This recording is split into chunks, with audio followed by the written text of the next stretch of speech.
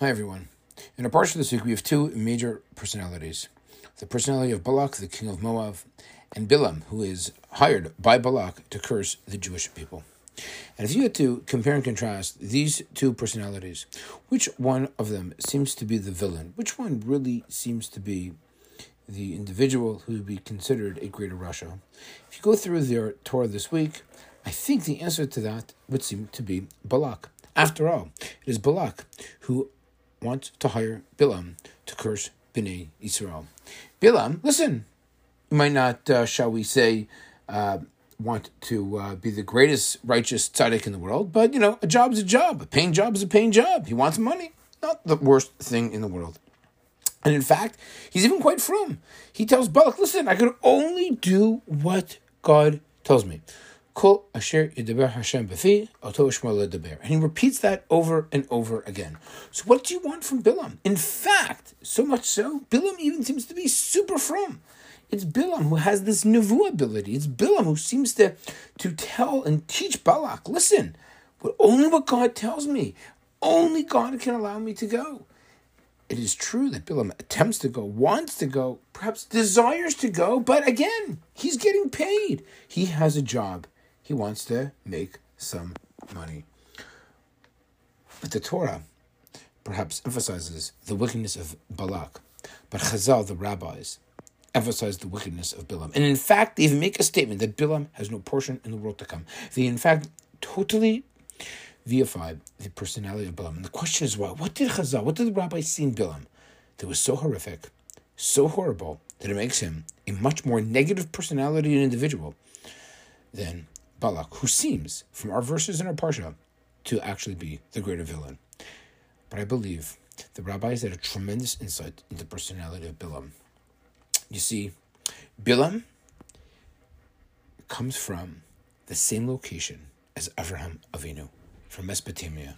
The Mishnah in Avot even compares and contrasts the personalities of and the students of Bilam and the students and personalities of those of Avraham Avinu. Avraham and Bilam come from Mesopotamia. Both of them travel south on a mission. What's fascinating, however, is that Bilam attempts to curse the Jewish people. We know that Avraham Avinu is the epicenter of blessing, of goodness. We know that from Lech Lecha. We know that from throughout the entire Sefer Bereshit.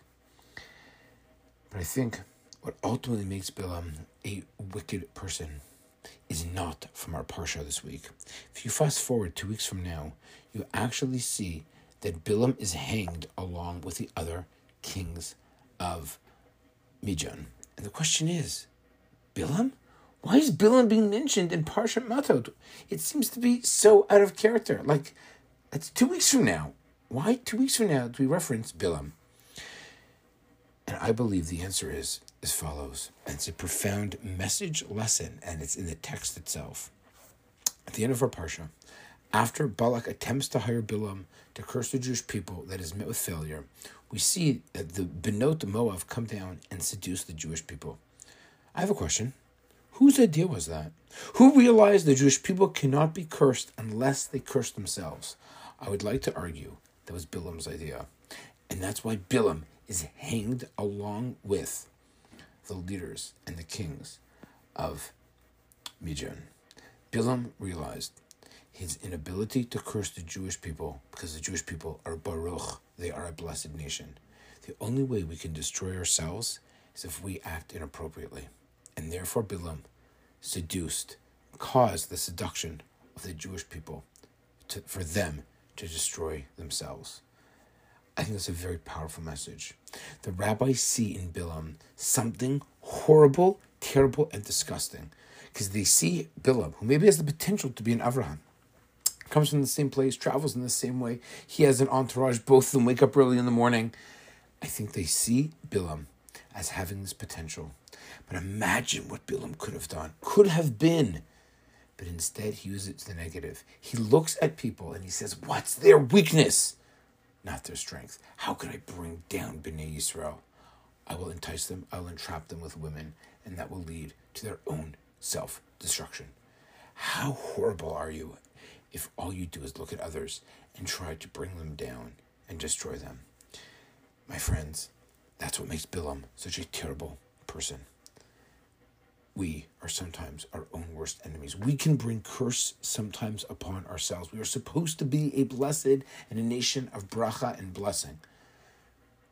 But that means that if we can focus on the positive and our strengths, we ultimately can rise to that occasion. We need something external to bring us down, but internally we can bring ourselves up and become the nation that hopefully one day we will ultimately, truly become. Matov Alecha Yaakov Mishkanotecha Yisrael, the words of Bilam. May they ultimately come true very soon. Shabbat Shalom. Have a beautiful Shabbos. Hi everyone. In our parsha this week we have two major personalities. The personality of Balak, the king of Moab, and Bilam, who is hired by Balak to curse the Jewish people. And if you had to compare and contrast these two personalities, which one of them seems to be the villain? Which one really seems to be the individual who would be considered a greater Rasha? If you go through their Torah this week, I think the answer to that would seem to be Balak. After all, it is Balak who wants to hire Bilam to curse Bnei Yisrael. Bilam, listen, you might not, shall we say, want to be the greatest righteous tzaddik in the world, but, a job's a job. A paying job is a paying job. He wants money. Not the worst thing in the world. And in fact, he's even quite frum. He tells Balak, listen, I can only do what God tells me. Kol asher yidaber Hashem b'fi, oto shmo ledaber. And he repeats that over and over again. So what do you want from Bilam? In fact, so much so, Bilam even seems to be super frum. It's Bilam who has this nevuah ability. It's Bilam who seems to tell and teach Balak, listen, only what God tells me. Only God can allow me to go.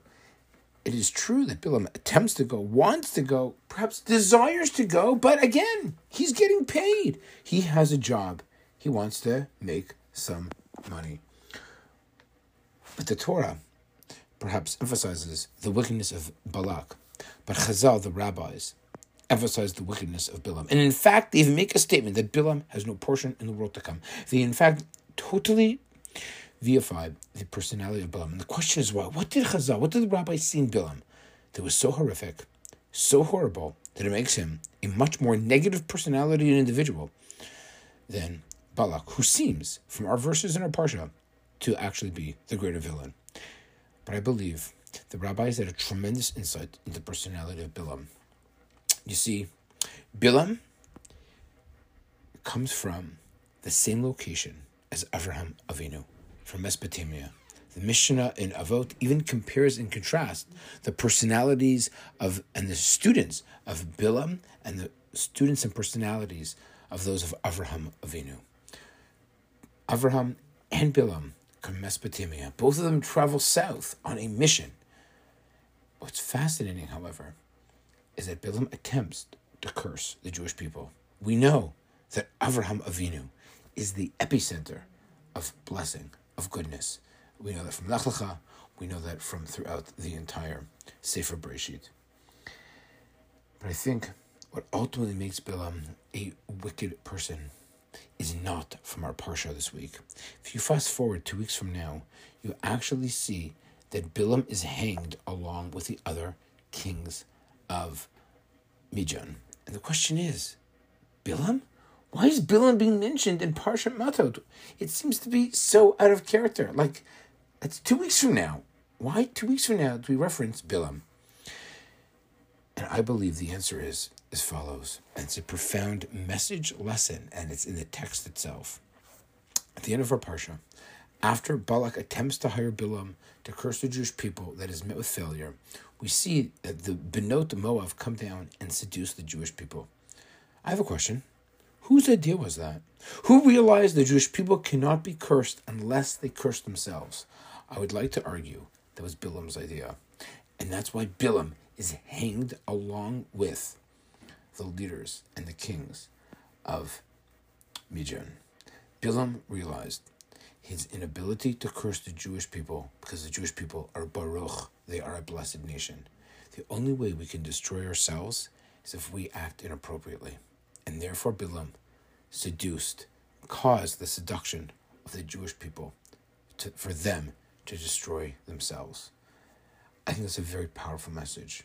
The rabbis see in Bilam something horrible, terrible, and disgusting, because they see Bilam, who maybe has the potential to be an Avraham, comes from the same place, travels in the same way. He has an entourage. Both of them wake up early in the morning.